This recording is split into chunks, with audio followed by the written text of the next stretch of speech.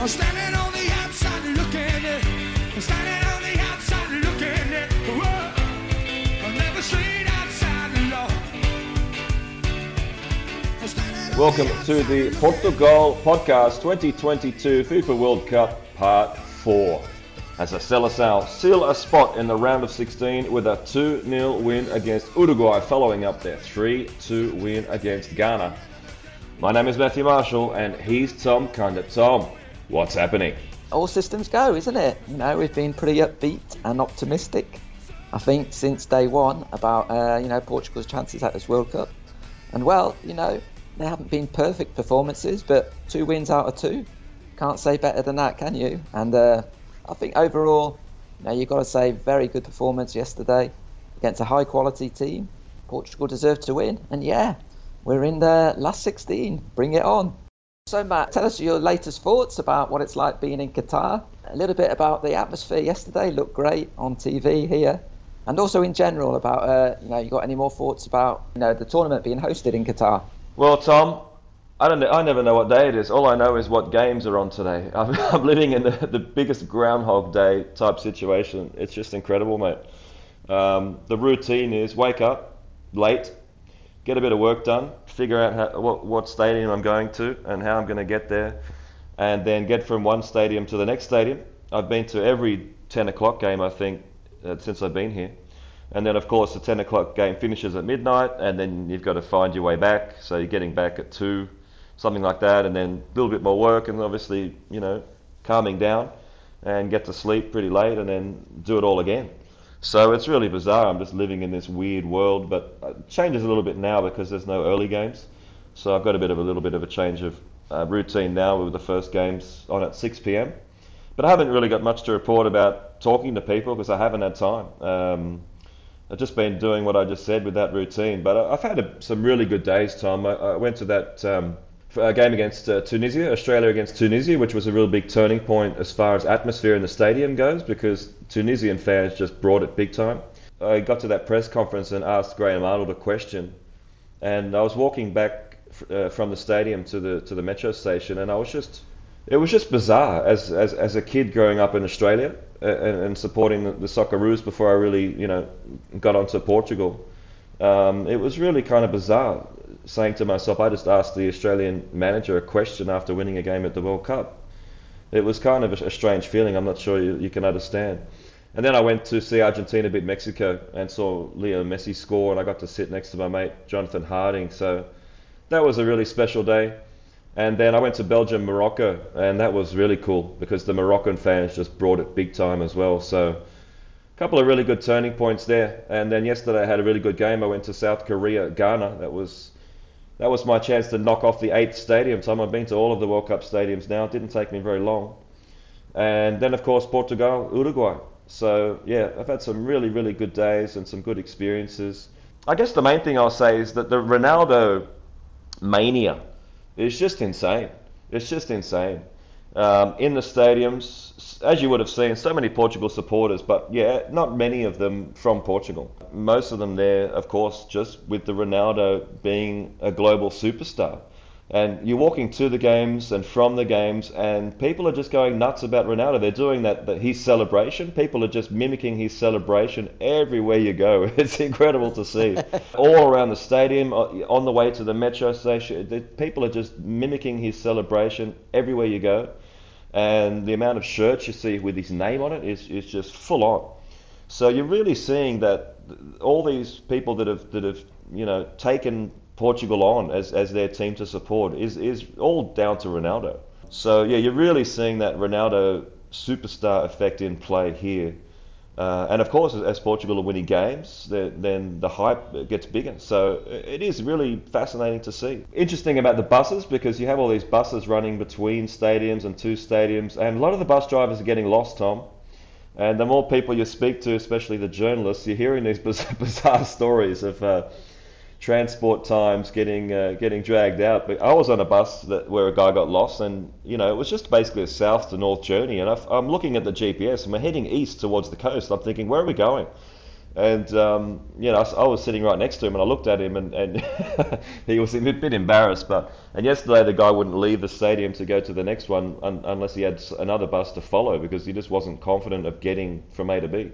But one thing I just wanted to talk about, Tom, is alcohol, because as you know, there's been a lot of talk about the alcohol situation here in Qatar. It's not that easy to get it. You need a license, you need to be living here. There's very strict conditions. You can drink alcohol, of course, in hotels, and in some of the fan zones here. It is very expensive. People know it's around 11, 12 euros for a can of Budweiser.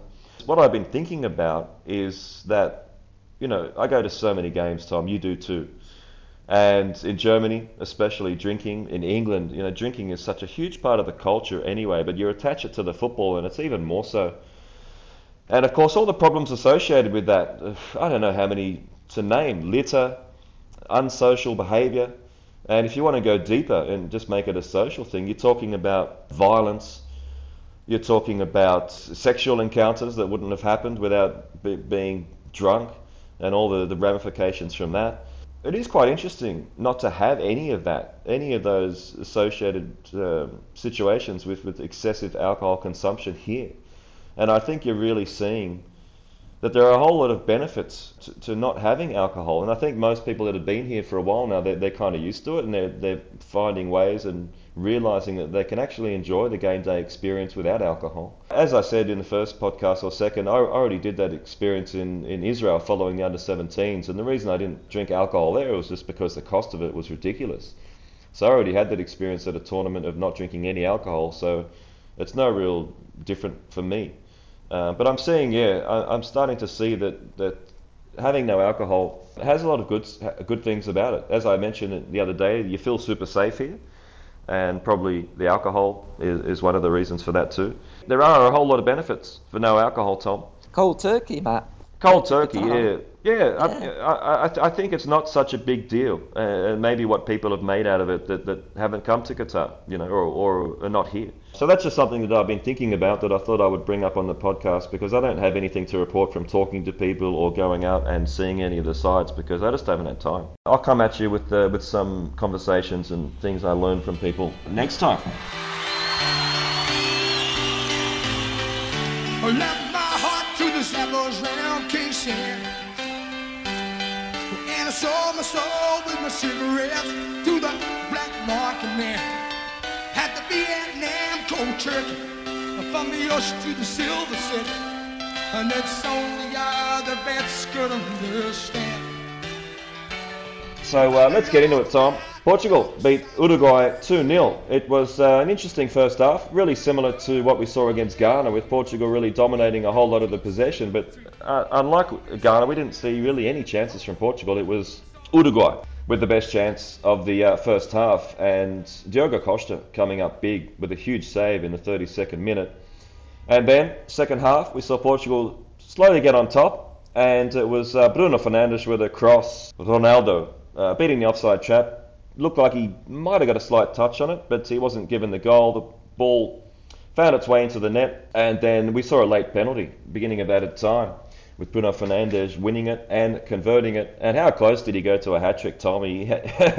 Goalkeeper made a pretty cool save there from short range, and then he hit the post.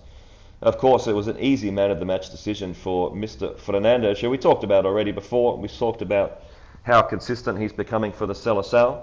So, Tom, just give us your overall impression of the game, sitting there in Lisboa watching on TV. What did you make of it? Yeah, I'd say that was pretty much agree with that synopsis. I think overall, another deserved win for Portugal. You've got to remember, Matt, people who tend to complain about the performances of the Seleção, I think looking at the just magnificent players which Portugal have and saying they should be overrunning teams, that's Uruguay are a good team. They've got good players. It's not realistic to expect Portugal to win this game, 3 or 4-0. 2-0 is a pretty good result. And a deserved result, I think, a deserved win. I thought started really well, Portugal, controlled the game, thought they had trouble, they progressed the ball up to the last third, but then really had trouble kind of penetrating Uruguay, perhaps a little bit of lack of creativity just in the final part of the pitch, not really being able to create chances. And then last 15 minutes of the first half, I thought Uruguay came back quite strongly. They were possibly the best team then. Second half, I mean, when Portugal scored, I thought, great, here we go again. Let's see if Portugal can this time kind of ram home their advantage. And I tell you, Matt, that was the worst part of the match. Straight after Portugal scored, 10, 15 minutes, I thought, uh-oh, here we go again. It just seemed like action replay, isn't it, of things we've seen so often in recent matches and against Spain and Serbia especially. They come up when Portugal get a lead and they just sit back, and they were dropping back deeper and deeper. And, Uruguay had a couple of good chances, hit the post, and I just thought it's just a matter of time before they equalise. But, Fernando Santos, we won't go over the criticism which he gets. He just gets absolutely hammered all the time from all quarters. But I think you have to give him credit here, because especially that second set of substitutions, the 3 substitutions quite late in the game, completely shut down the game from Portugal's point of view. That was possibly, I think, the most impressive thing about this Portugal performance. When they made those changes, a little over 10 minutes of normal time left, and as we know in this tournament, you've got to add on probably, between 5 and 10 minutes of stoppage time. Portugal just completely controlled it. Look, I think that was their best period of the whole match, really. Scored another goal, almost scored another 1 or 2. So, as they say in Portugal, a última imagem é o que fica. The last kind of image is what stays in your head. So, yeah, that was a really, really impressive way that Portugal finished that match, showing good mental fortitude, intelligence, and also showing that, this is a squad game, isn't it? The World Cup. And Portugal have got such strong depth in their squad, and they can really make changes, from the bench. And so, yeah, all pretty good. I suppose my only gripe would be, this is, of course, one match where Fernando Santos probably won't be criticised much, but I still think perhaps he could have made those changes a bit earlier. If he'd made those changes, it's easy to say now, isn't it? But, I think Portugal really took a risk in that period after they scored, and got away with it. But yeah, once the changes were made, superb performance. Yeah, my main criticism would be that when he brought on Rafael Leao for Ruben Neves, what was interesting was that he called over Bruno Fernandes to give him the instructions, and then Bruno ran over to pass them on, mainly to João Felix, who had to move from the left wing out to the right side. And he just looked lost. He just looked completely lost out there, and he didn't know where to be or what he was supposed to be doing. And I'm not sure why he didn't just make a sub for Felix at the same time. And of course, we saw Felix pick up a yellow card. We saw him give away that dangerous free kick. That would be my only criticism. It just didn't seem very well organised, and Felix just didn't really seem to know. Did it look like that way on TV? That was a substitute which really took people by surprise, wasn't it? Because, it seemed to be caught. I think Ruben Neves he looked tired and he was getting a little bit overrun. And to be fair, I don't think he had his best game yesterday. So I suppose everyone's just thinking, okay, Ruben Neves off, João Palhinha on. That's the obvious substitution. So it was a real surprise when Neves came off and Rafael Leao came on, which I think quite a bold substitution. I think that was by Fernando Santos. I suppose his thinking was, Portugal were getting a little bit overrun there, and just nothing going on in attack. And I suppose Fernando Santos thought, put on Leao, real threat with his speed, can really get behind the Uruguay defence. That will kind of make them think twice about committing too many players forward. Didn't really work out that way, perhaps, like you said there, Matt, because Portugal players didn't really know how to reorganise themselves in that system. And so, like I say, that was the really, really dangerous time. It's actually, some people have said, Portugal lost all their shape and they looked vulnerable as soon as that sub was made. It was actually before the sub was made. It's really as soon as Portugal scored. They scored in the 54th minute. That sub was made in the 69th minute, so that was 15 minutes later. Rafael Leao came on, but in those 15 minutes, was when Uruguay were really on top. Santos did make an early sub, but yeah, that one seemed a little bit of a strange one. Well, you can kind of understand what he was trying, but I don't think it really worked out, and it was only with the second set of subs that Portugal really got control of the game again. Yeah, exactly. And I think it is a legitimate criticism why sometimes he doesn't make changes a little bit earlier. But yeah, we can keep an eye on that as we move through the tournament. So it must be a pretty good atmosphere in Portugal at the moment, Tom. Tell us what the major news outlets there Yeah, are well, saying after last night. all the three sports dailies go with the same picture, which is Cristiano Ronaldo and Bruno Fernandes embracing after, I think after the final whistle, or perhaps after one of the goals. So yeah, a baller. They go for the headline "Perfect Prince," which I suppose is alluding to Bruno Fernandes as the prince, with that would be Ronaldo being the king, of course. A sub-headline says "Goals from Bruno Fernandes earns a place in the last 16 and avenges the 2018 defeat." As for record, same picture. A lot of talk about Bruno Fernandes. Interesting quote here by him. We want to win all our games. So I suppose that's looking ahead to the third game. The headline in record basically says Portugal faz sonhar. Yeah, Portugal are dreaming, or they're making us dream. O jogo, again, same picture. Bruno Fernandes, Cristiano Ronaldo, big embrace there, and it says perfeitas num oito, perfect eight. I suppose they're alluding to the fact Bruno Fernandes, of course, wears the number 8, and also in Portuguese, around the 16, they call oitavas the final. I guess that's what that headline is all about. So yeah, all pretty celebratory. Good to hear. There's no reason not to be very happy after Portugal beat Uruguay. Let's go through the team, Tom. We saw Diogo Costa obviously go very close to a disastrous howler at the end of that game against Ghana, but he came up big here with that huge save in the 32nd minute, and also made a really nice intervention late on. That's good for his confidence to get back on board and keep a clean sheet. That's huge. And all the changes made by Santos here were things we expected to happen. We saw Nuno Mendes come in for Guerreiro. Carvalho came into central midfield to try and beef up that area, of course, for Otavio. And we saw Pep come into central defence for Danilo, which would have happened anyway, but of course Danilo picked up that rib injury, busted some ribs in training. So we're not sure if he's going to come back, even in this tournament. Let's just run through the defenders, Tom. I thought Joao Cancelo was better than he was against Ghana. And Pep was just his usual Pep. I mean, I don't think he really put a foot wrong all game. He was coming out of defence and closing down situations, and he was strong. Ruben Dias, I thought he was at fault with William when they allowed Betancourt to basically run straight through them, which meant that Diogo Costa had to make that save. And of course, Nuno Mendes, this is just terrible because we talked about him so much. And of course, he had that muscle injury, ruled him out of the first game. But it looked like he hadn't really fully recovered. But he did take a pretty heavy knock, so I'm not going to jump to conclusions. But you would have to assume that whatever problem he hadn't fully recovered. And this was terrible to see. He was in tears coming off the pitch to be substituted for Guerreiro, and that's really bad news, Tom. So what did you make of Diogo Costa and those defenders? Diogo Costa, I think Nathan, in his ratings article, made a good point, which I agree 100% with. Just showed really good mental fortitude, didn't he? He looked pretty crestfallen, I suppose we could say, after that last gasp mistake against Ghana.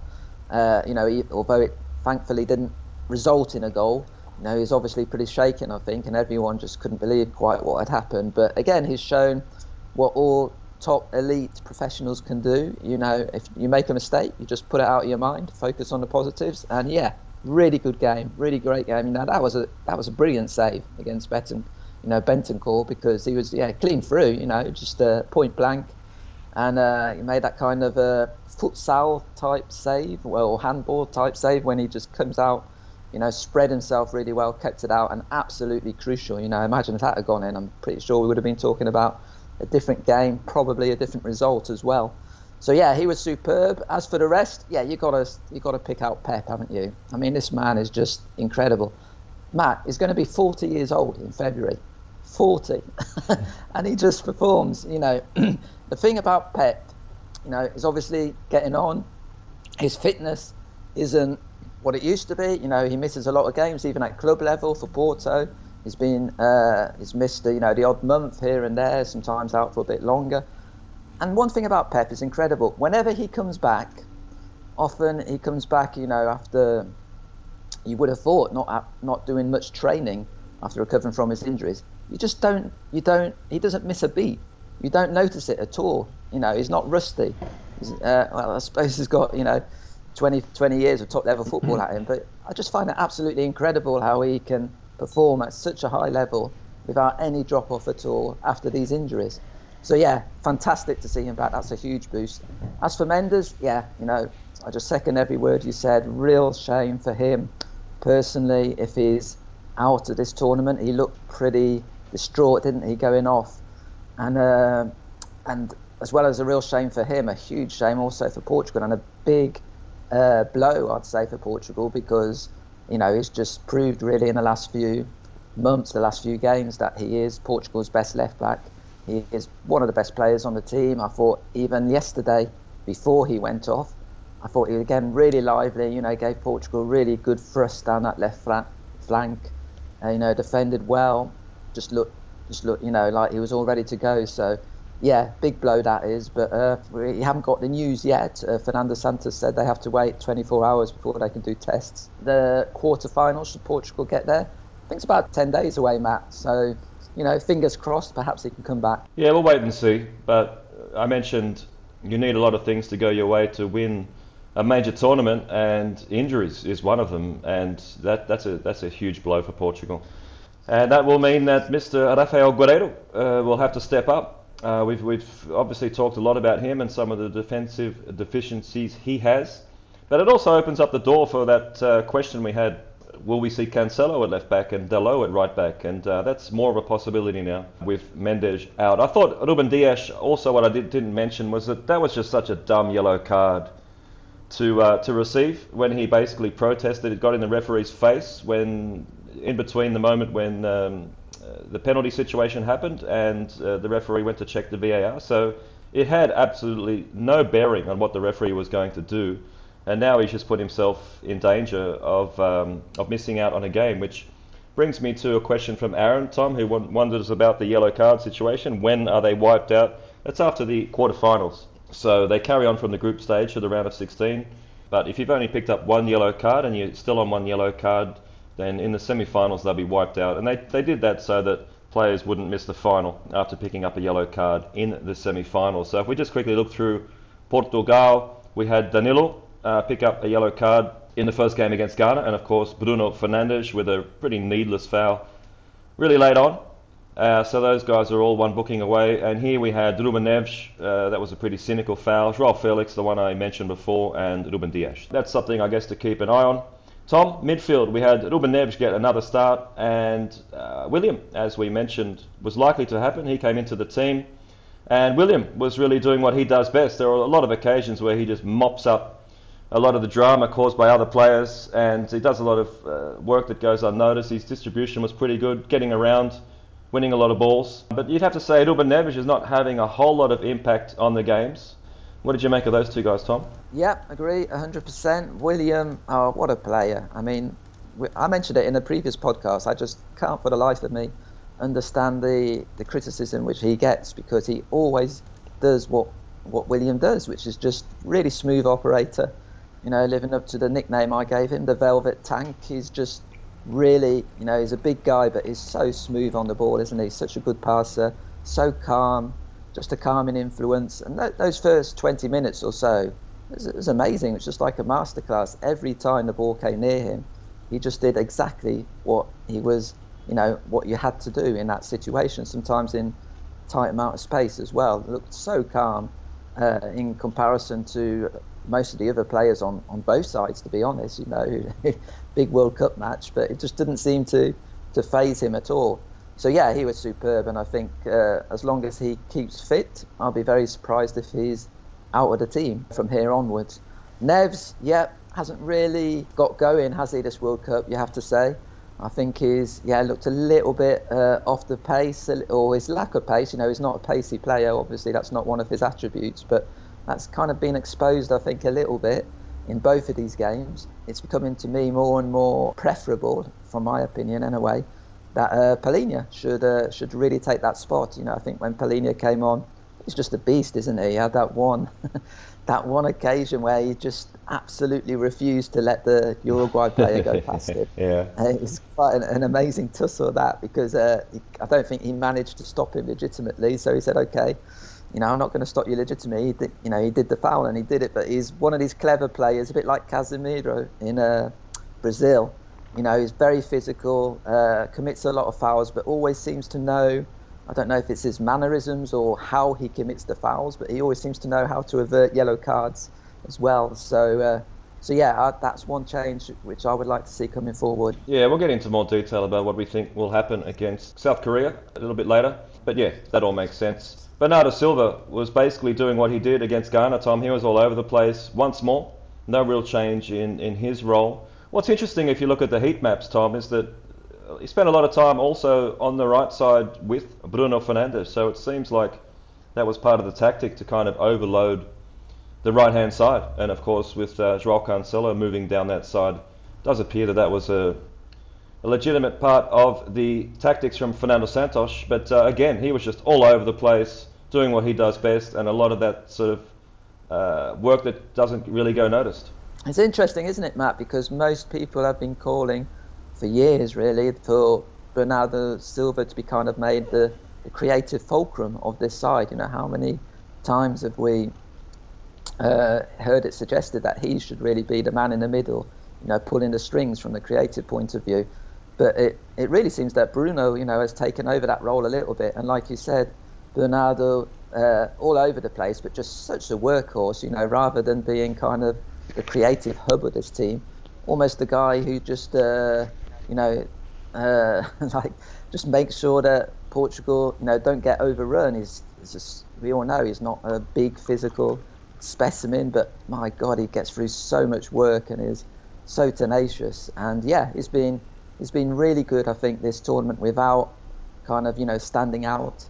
The amount of work he's doing is allowing Bruno Fernandes to just shine the way he is. So yeah, those two are working really well. Yeah, well put. And we'll get on to Bruno now, but before we do that, I just wanted to say that a lot of people, I think, get fixated on what formation Santos is playing or where certain players are playing, but these two guys are just so fluid and they're just moving around. They're so intelligent to know where to be and where to create overloads and where the danger is coming from, that they don't really occupy any fixed positions. We're seeing Bruno really more on the right-hand side in these first two games at the World Cup, and Bernardo, as I said, with that free role. So I think that's something to keep in mind, that they're not really fixed in positions, although they do have where they spend majority of their time.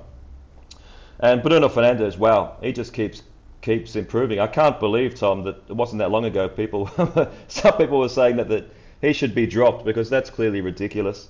He is on fire, he is full of confidence, and as I said before, he went desperately close to a hat-trick. He is really becoming the main man in this team at the moment, with, I guess, a little bit of a decline with Mr. Cristiano Ronaldo. What did you make of Bruno Fernandes?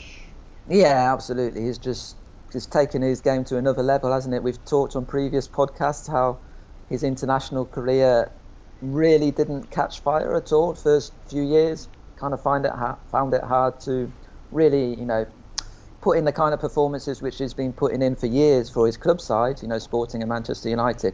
But yeah, last year, 18 months, he's been fantastic, hasn't he? I remember, I think it was just before the Euros, actually, he had that friendly, I think it's against Israel, really good again, couple of goals. The Euros didn't really go very well for him, didn't go well for hardly anyone, did it, in Portugal? But really, since then, I mean, go back to the game we were at in Porto, Matt, against North Macedonia. He's the guy, of course, which guaranteed Portugal's place in the World Cup themselves, those two goals in the playoff final.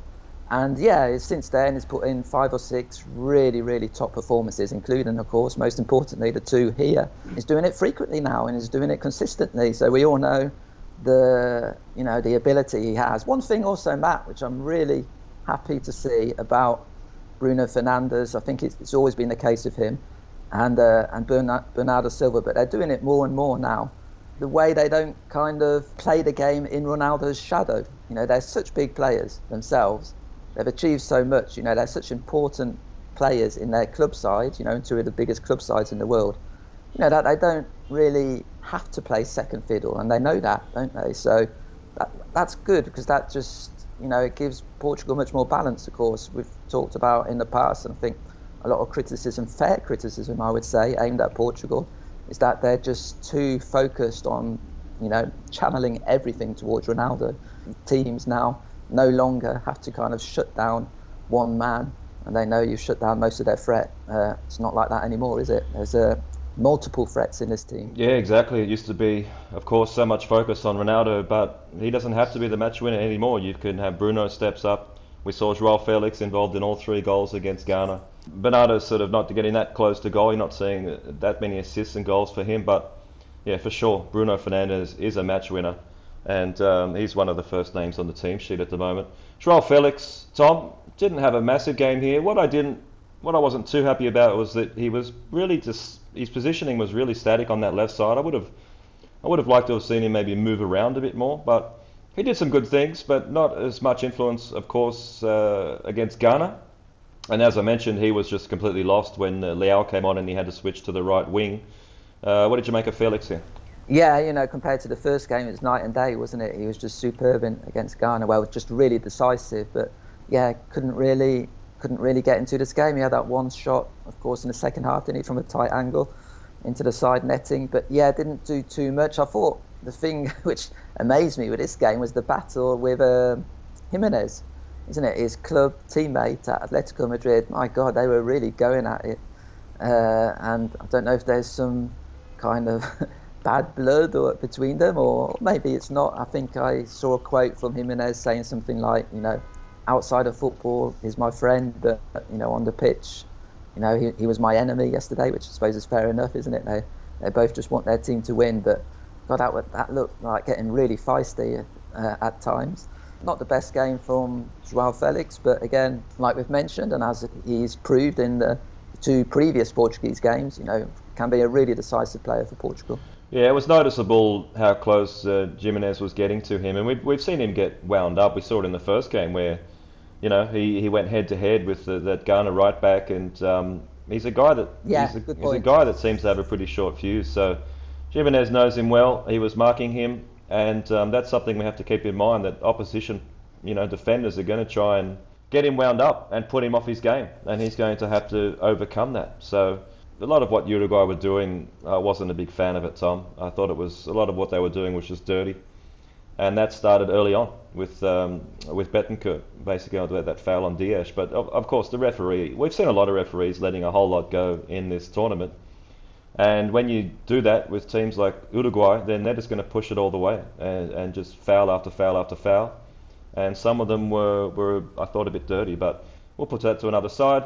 Let's talk about Ronaldo. Of course, he tried to claim the goal, didn't get it, and there was a really interesting section where he just it looked like he had Joao Felix wide open. All he had to do was just roll it into Felix, who would have had one-on-one shot.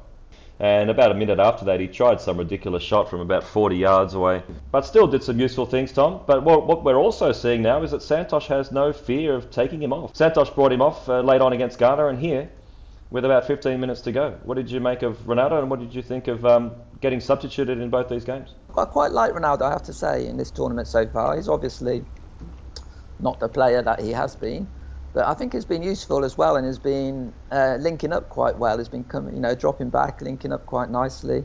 He realises now, I'm sure he realises he's not the be-all and end-all of this team.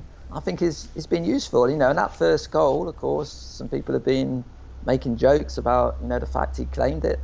Actually, it looked like for all the world that it was his header, so I certainly wouldn't blame him for that. But also one thing you have to bear in mind, if Ronaldo wasn't there, that's not a goal. The keeper just collects that cross, and also his run is just perfectly timed. So yeah, he's got the obviously crucial in the first game as well, winning and converting the penalty. So I think he's doing okay. I'm pleased with Ronaldo, and I'm especially pleased with, like you said, the fact that he comes off and didn't really seem to faze him at all. He didn't even seem surprised, did he? And there was no doubt about it that, like we've mentioned earlier, that triple substitution, as soon as it happened, Portugal just completely took control of the game. So it was the right thing to do, no doubt about it. So yeah, he's been a useful part of the side. Obviously, a completely different role to the last 15 years or so, where he's basically been the be-all and end-all almost of this Portugal side. But I think he can still play a very important role in this World Cup.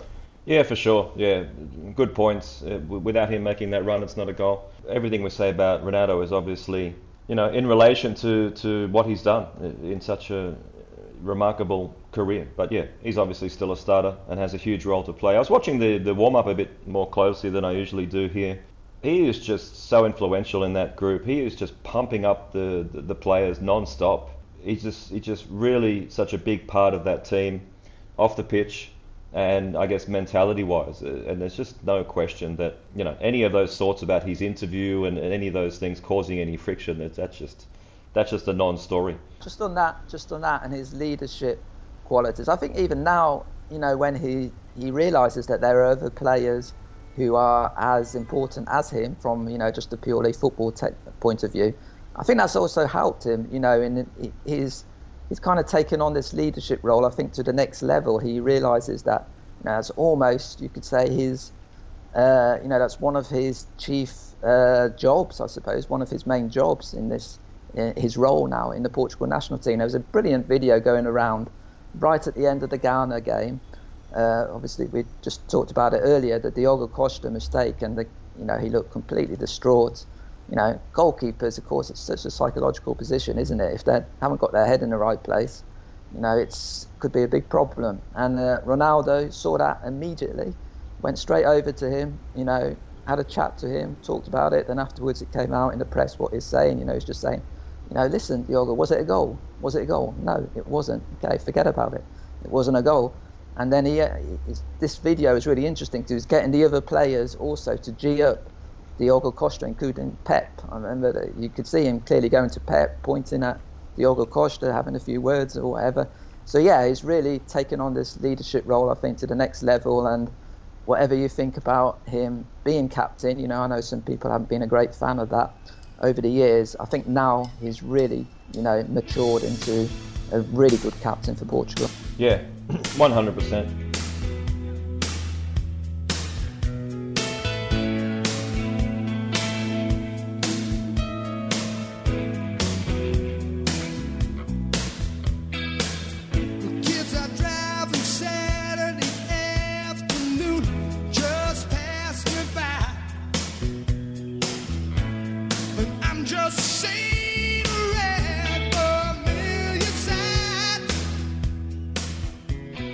Okay, Tom, let's look forward to South Korea Republic. I don't know what we call them anymore, but we know who they are. And it's interesting, isn't it, that Paulo Bento, a man, isn't it bizarre, Tom, when you think that Paulo Bento managed Portugal for 4 years? And of course, he was there at the 2014 World Cup when Portugal started that campaign with the biggest disaster that I can remember, where they lost 4-0 against Germany. And he actually survived that World Cup, Tom, even though they didn't get out of the group stage. But they lost that first European qualifier 1-0 to Albania. And he was gone. But it is bizarre, isn't it, when you think that Paulo Bento managed Portugal for a full 4 years. Just give us a bit of a synopsis, Tom, of who Paulo Bento is. Well, Lisbon born and bred. And most of his career, or a lot of his career, was here in Lisbon. He started off at Oriental, a small team, then went to Benfica, Estrela da Amadora, had a few years at Vitória de Guimarães. Also had quite a big spell abroad. I don't know if you know this, Matt. I think Oviedo, I think he was there for about 4 seasons. It's the club he played most of his career at, or he played the most games there than any other club. So he was a good player, good, solid player. I wouldn't say he was spectacular, holding midfielder, certainly not at the level of perhaps a lot of Portugal have done quite well at producing, amazing players, haven't they, in that position, like, Paulo Sousa or someone like that. He wasn't at that level, but he was a good, solid player. And another thing, you just talked about him being Portugal coach there in Brazil. Going back to his playing career, his final game, do you know what it was in a Portugal shirt, Matt? It was the game against South Korea in the 2002 World Cup, which of course was a game with very bad memory for Portugal. They crashed out of the World Cup in Japan and South Korea. Losing that game 1-0, they only needed a draw. Bento played, and that was his final game in a Portugal shirt. Nice. So it's quite remarkable now that he comes back and is the final group game again is Portugal-South Korea, but he's the South Korea manager. Yeah, his managerial career is quite interesting actually. He became a manager immediately when he hung up his boots at Sporting. And they don't really do player managers in Portugal like they do, or they used to do in England a lot. So as soon as he hung up his boots, he took over. I think it was from José Peseiro, if memory serves me right. And he was very young, and I suppose at the start it was a bit of a experimental move. He was there for 4 years, and he did pretty well. I think Sporting came second every season. There's one season I remember where they were really in the hunt to win the league. I think last couple of games Porto just picked them.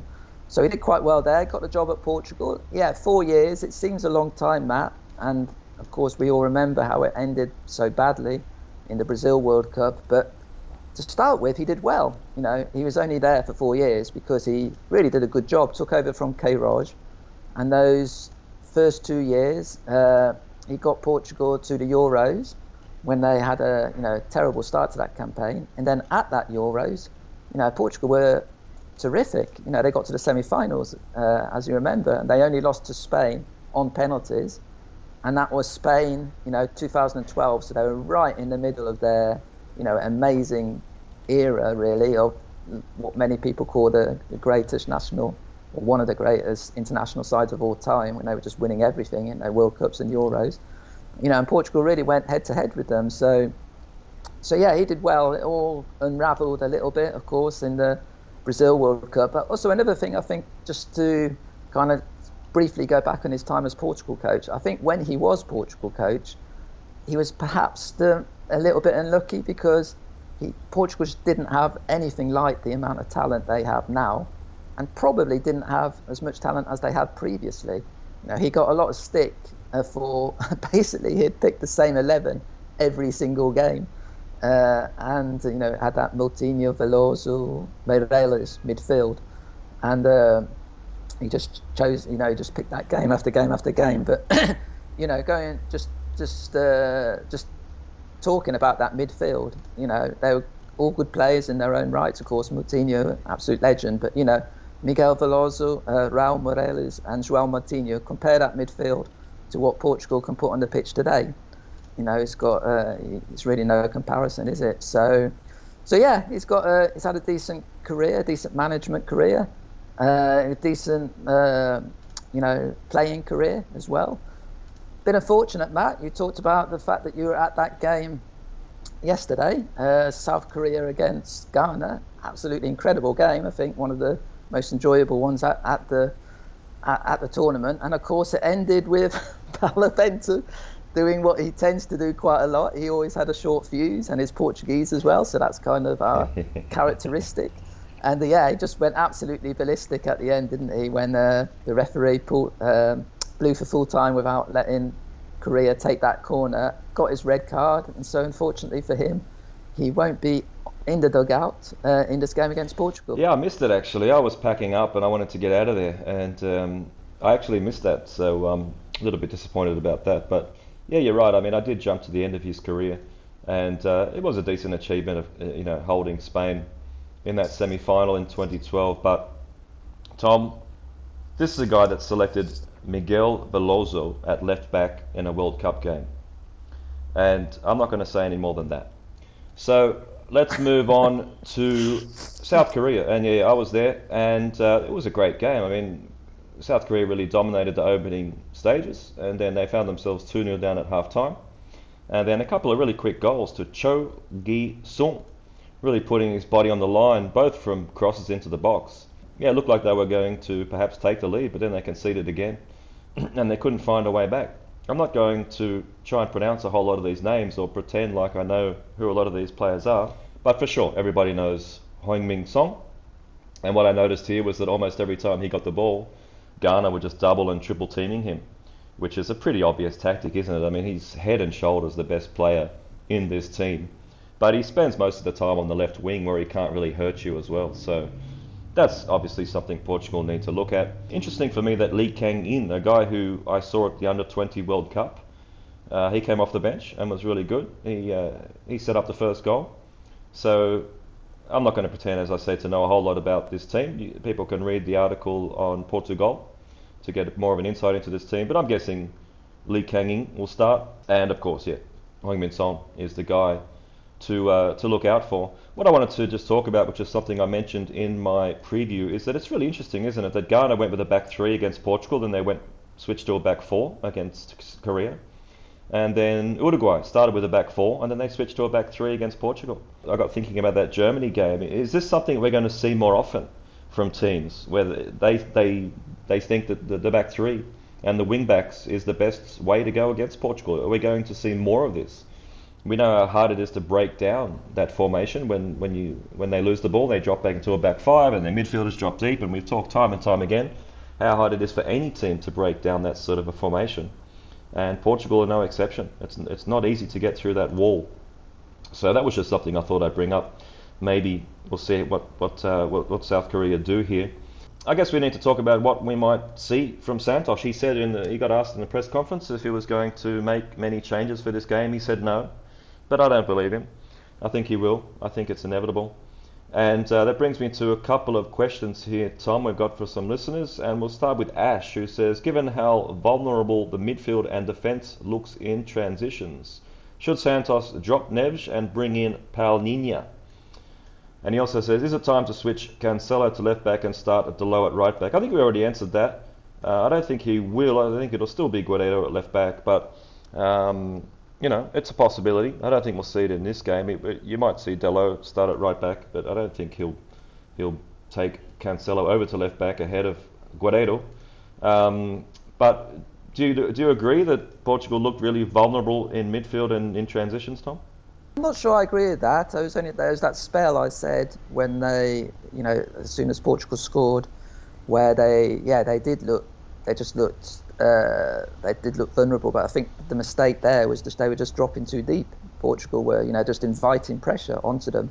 Really, I think Portugal have actually done quite a good job. Especially, I'd say the first halves of both of these games. I've been really impressed with the level of control which Portugal have exerted over their opponents, and also the amount of work they do when they're out of possession. They seem to win the ball back much faster than what's perhaps we're more used to seeing for Portugal. Not too sure if I would agree that they've shown particular amount of vulnerability, but as far as the personnel go, I think I agree, I suppose, with what Ash is driving at here. Perhaps there will be quite a few changes for this next game. We've talked about it time and again, haven't we, Matt? Such a deep squad Portugal have got, and so many top quality options, and we saw it yesterday. Santos can really use that to his benefit. Especially now we've got 5 substitutes, haven't we?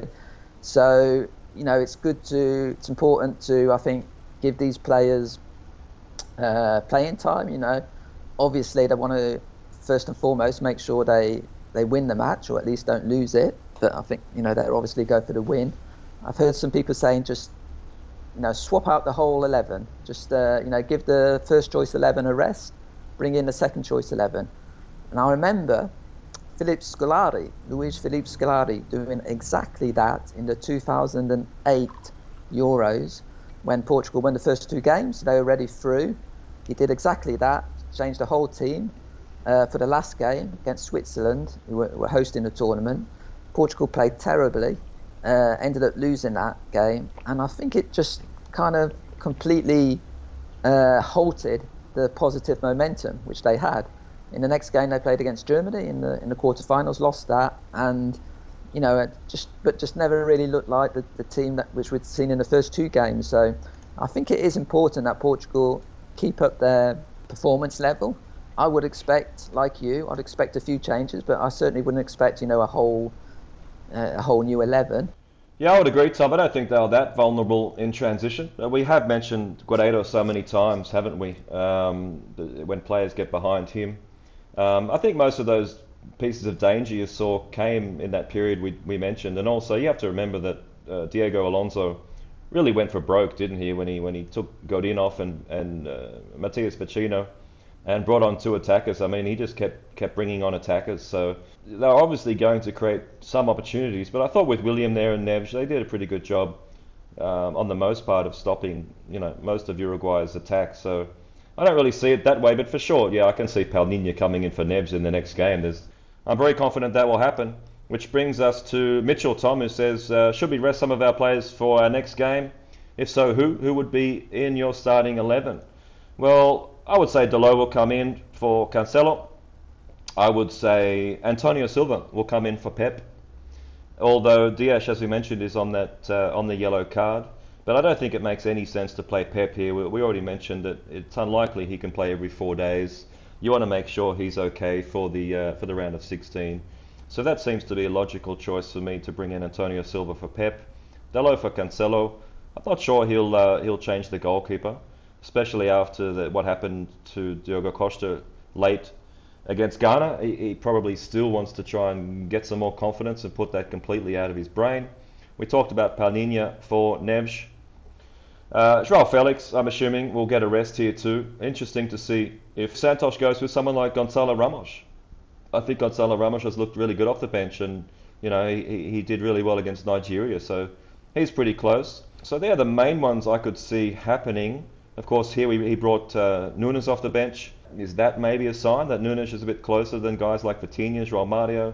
I'm not sure, but I don't think he'll make mass changes. Definitely the ones I mentioned I can see happening. Any of those you agree with, Tom, and do you see any more? I'm glad you flagged up there Gonçalo Ramos, Max. Yeah, I thought he looked really good. Even yesterday, those last 15-20 minutes really, I think, made quite a big difference. The ball stuck when it was near him. Linking up really well. So yeah, he could certainly be a possibility. I wouldn't be massively surprised if Cristiano Ronaldo even was given a rest in this game, didn't start. Of course, one other option is perhaps, as long as Portugal aren't kind of losing, and especially I think if they manage to get a lead, imagine by half time, I wouldn't be surprised to see Santos then making quite a few changes, maybe at half time or shortly after half time. Guys like Bruno Fernandes, Bernardo Silva, perhaps taking them off. Ronaldo, if he starts, certainly wouldn't expect him to play much more than one half of football, or 60 minutes tops. So a few changes like that. I suppose he just has to find a balance, hasn't he, between not disrupting this very positive momentum, giving players who haven't played much minutes, keeping their confidence level up, trying to strike the right balance to make sure that when it comes to the round of 16 game, the whole squad is really on their toes and ready. Yeah, I think the Antonio Silva one makes even more sense with the problem with Danilo. With Danilo being out injured, there's even more chance that you're going to need Antonio Silva at some stage if Portugal go deep in this tournament. So this is the perfect opportunity to get him in there, to try and get his nerves out of the way. That's going to be a massive moment for him. I mean, first World Cup game so early in his career, and you don't want to be taking a chance of dropping him into the deep end in one of the knockout games. So it's just a perfect opportunity for him to come in.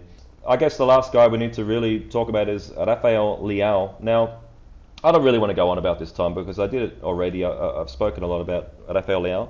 But what I didn't really mention on the last few podcasts is that I saw him turning a corner, with his attitude in those last few Nations League games. And of course, he came off the bench against Ghana and scored a goal. But there was a really disappointing period of play here. I'm not sure if you saw it on television, where he was out on the left wing, and Santos and one of the assistant managers were screaming at him and telling him to go back and to help Guerreiro to nullify the danger there.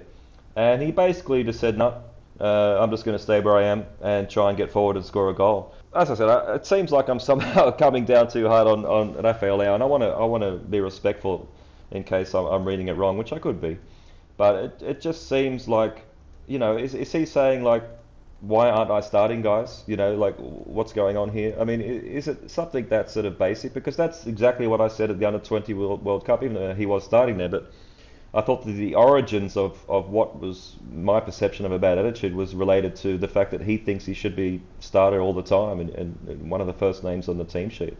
Like I said, I might be reading too much into this, but I mean, it just doesn't look that great. It just, a lot of things just don't look that great. But again, if we're talking about players that could come into the starting side, then he would have to be really high on the list. Yeah, possibly. It's interesting, Matt. Yeah, what you say. I didn't actually notice that. So yeah, very interesting you flagging it up. I think it's kind of his style of play, isn't it? I think he, you know, like you say, maybe he doesn't really do himself many favours with that kind of languid way of walking around the pitch. No, even his manager at Milan has talked about this. Has been asked about this, and he's talked about this, about his attitude, or perceived less than 100% committed attitude, on occasion. He said he should try and change his body language, even because he kind of gives off these vibes, these negative vibes a little bit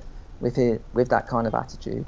So, but I think some of that is just his style. So we have to kind of take it with a pinch of salt. But yeah, let's wait and see. I mean, he showed in the first game, didn't he? And he showed in Italy really for a season and a half now. What a fantastic player he can be, and what a fantastic weapon he can be. So, yeah, hopefully, his head will be in the right place. Yeah, it's going to be very interesting what happens with Santos and what he does with Leao here, because if he makes a whole lot of changes and Leao isn't one of them, and I'm kind of on the ball here with what I've been saying, then that's going to make it even worse. But as I say, I don't want to dwell on it too much, because it is speculation, and I need to be respectful because of all the reasons also you just mentioned. So that's pretty much a wrap, Tom. I guess we've got one little question here from Tiago. Says, what are the permutations for first or second in the group? Will it affect the likelihood of resting key players? Second part, no, I don't think so, but it obviously goes on points and then goal difference. So if Ghana win and Portugal lose, it goes on goal difference. So Ghana would have to win by a couple of goals, Portugal lose by a couple of goals. Unlikely to happen, but it's possible. And then you're talking about numbers of goals scored in the group matches. And then it goes to points between the teams. So Portugal would go through there. So quite a few things have to happen, but I'm not I'm not thinking about that, Tom. I don't want to go there. I don't even want to contemplate that. And one thing we haven't talked about at all in this podcast series is one thing that I talked about that is just so important in major tournaments, and that is the path to the final, Tom. We saw Portugal really screw themselves over in the 2018 World Cup, Tom, where they conceded that late goal to Iran, was it?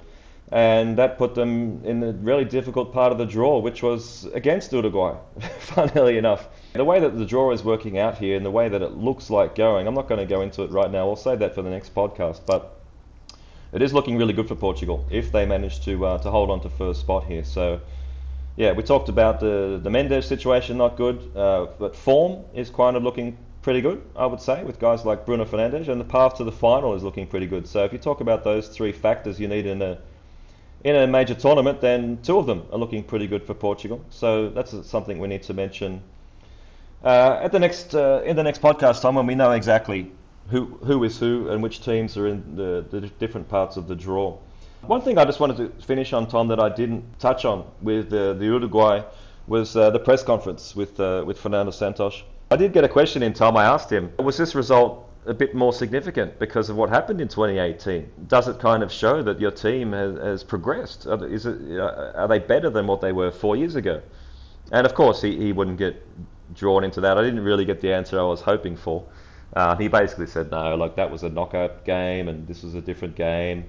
But I think, Tom, I mean, if it was me, if I was a player and I saw, as soon as the draw came out and you saw Uruguay, as I mentioned in my report, 10 of the players in Portugal's current squad were in that squad. Not all of them played in that game in Sochi, but they were part of that team. And surely, as soon as you saw Uruguay in your group, you're thinking, game on.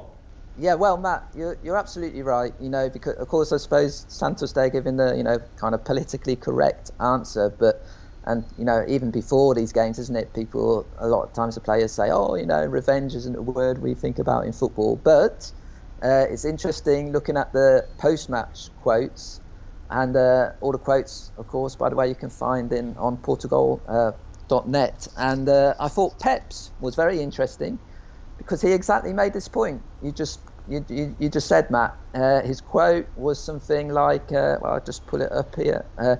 Well, he said something like, yeah, you know, it was important for us this game. We played really well, and it was really nice to get this victory because we were knocked out by them in the last World Cup, and we felt that, you know, it was an unfair, it was an unjust result 4 years ago in Russia. You know, if you remember, kind of Portugal had pretty much the majority of the possession in that game, ended up losing it. And so, yeah, without a doubt, like you said there, Matt, 10 players were involved in that game who are in Qatar right now. So, yeah, absolutely, it will definitely be a sweet victory, this one, for that reason. Yeah, I think it does mean something, Tom. I think it means something. I mean, obviously, it's just 2 games in isolation. But I think there's just something there. There's just something there that gives you a bit more enthusiasm, a bit more hope, a bit more confidence that this team is better, this squad is better. And I think in Sochi, Bruno Fernandes didn't even get off the bench, if I'm correct. And I think, if I'm right, yeah, Bernardo Silva actually, I think he started on the bench, Bernardo Silva, or maybe he moved position, because I remember he was almost anonymous in the first half. Second half, he just was superb in the game. I'm talking about the game in Russia. So yeah, you know, a lot of memories certainly in that game. And yeah, you're right. It's just human nature, isn't it? If you're thinking, look, we lost to these guys 4 years ago.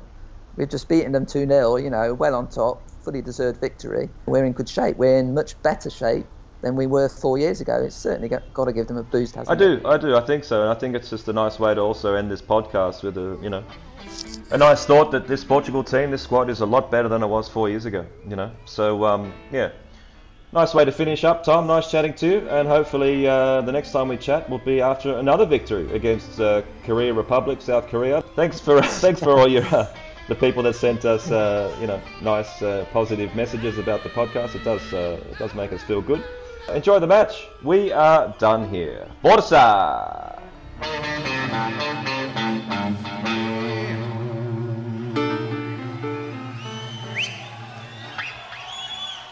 Oh, listen out to the wind, babe, and listen out to the rain. I feel that water licking at my feet again. And I don't want to see this child no more, wasting my days on a factory floor. The first thing you know, I'll be back in my river.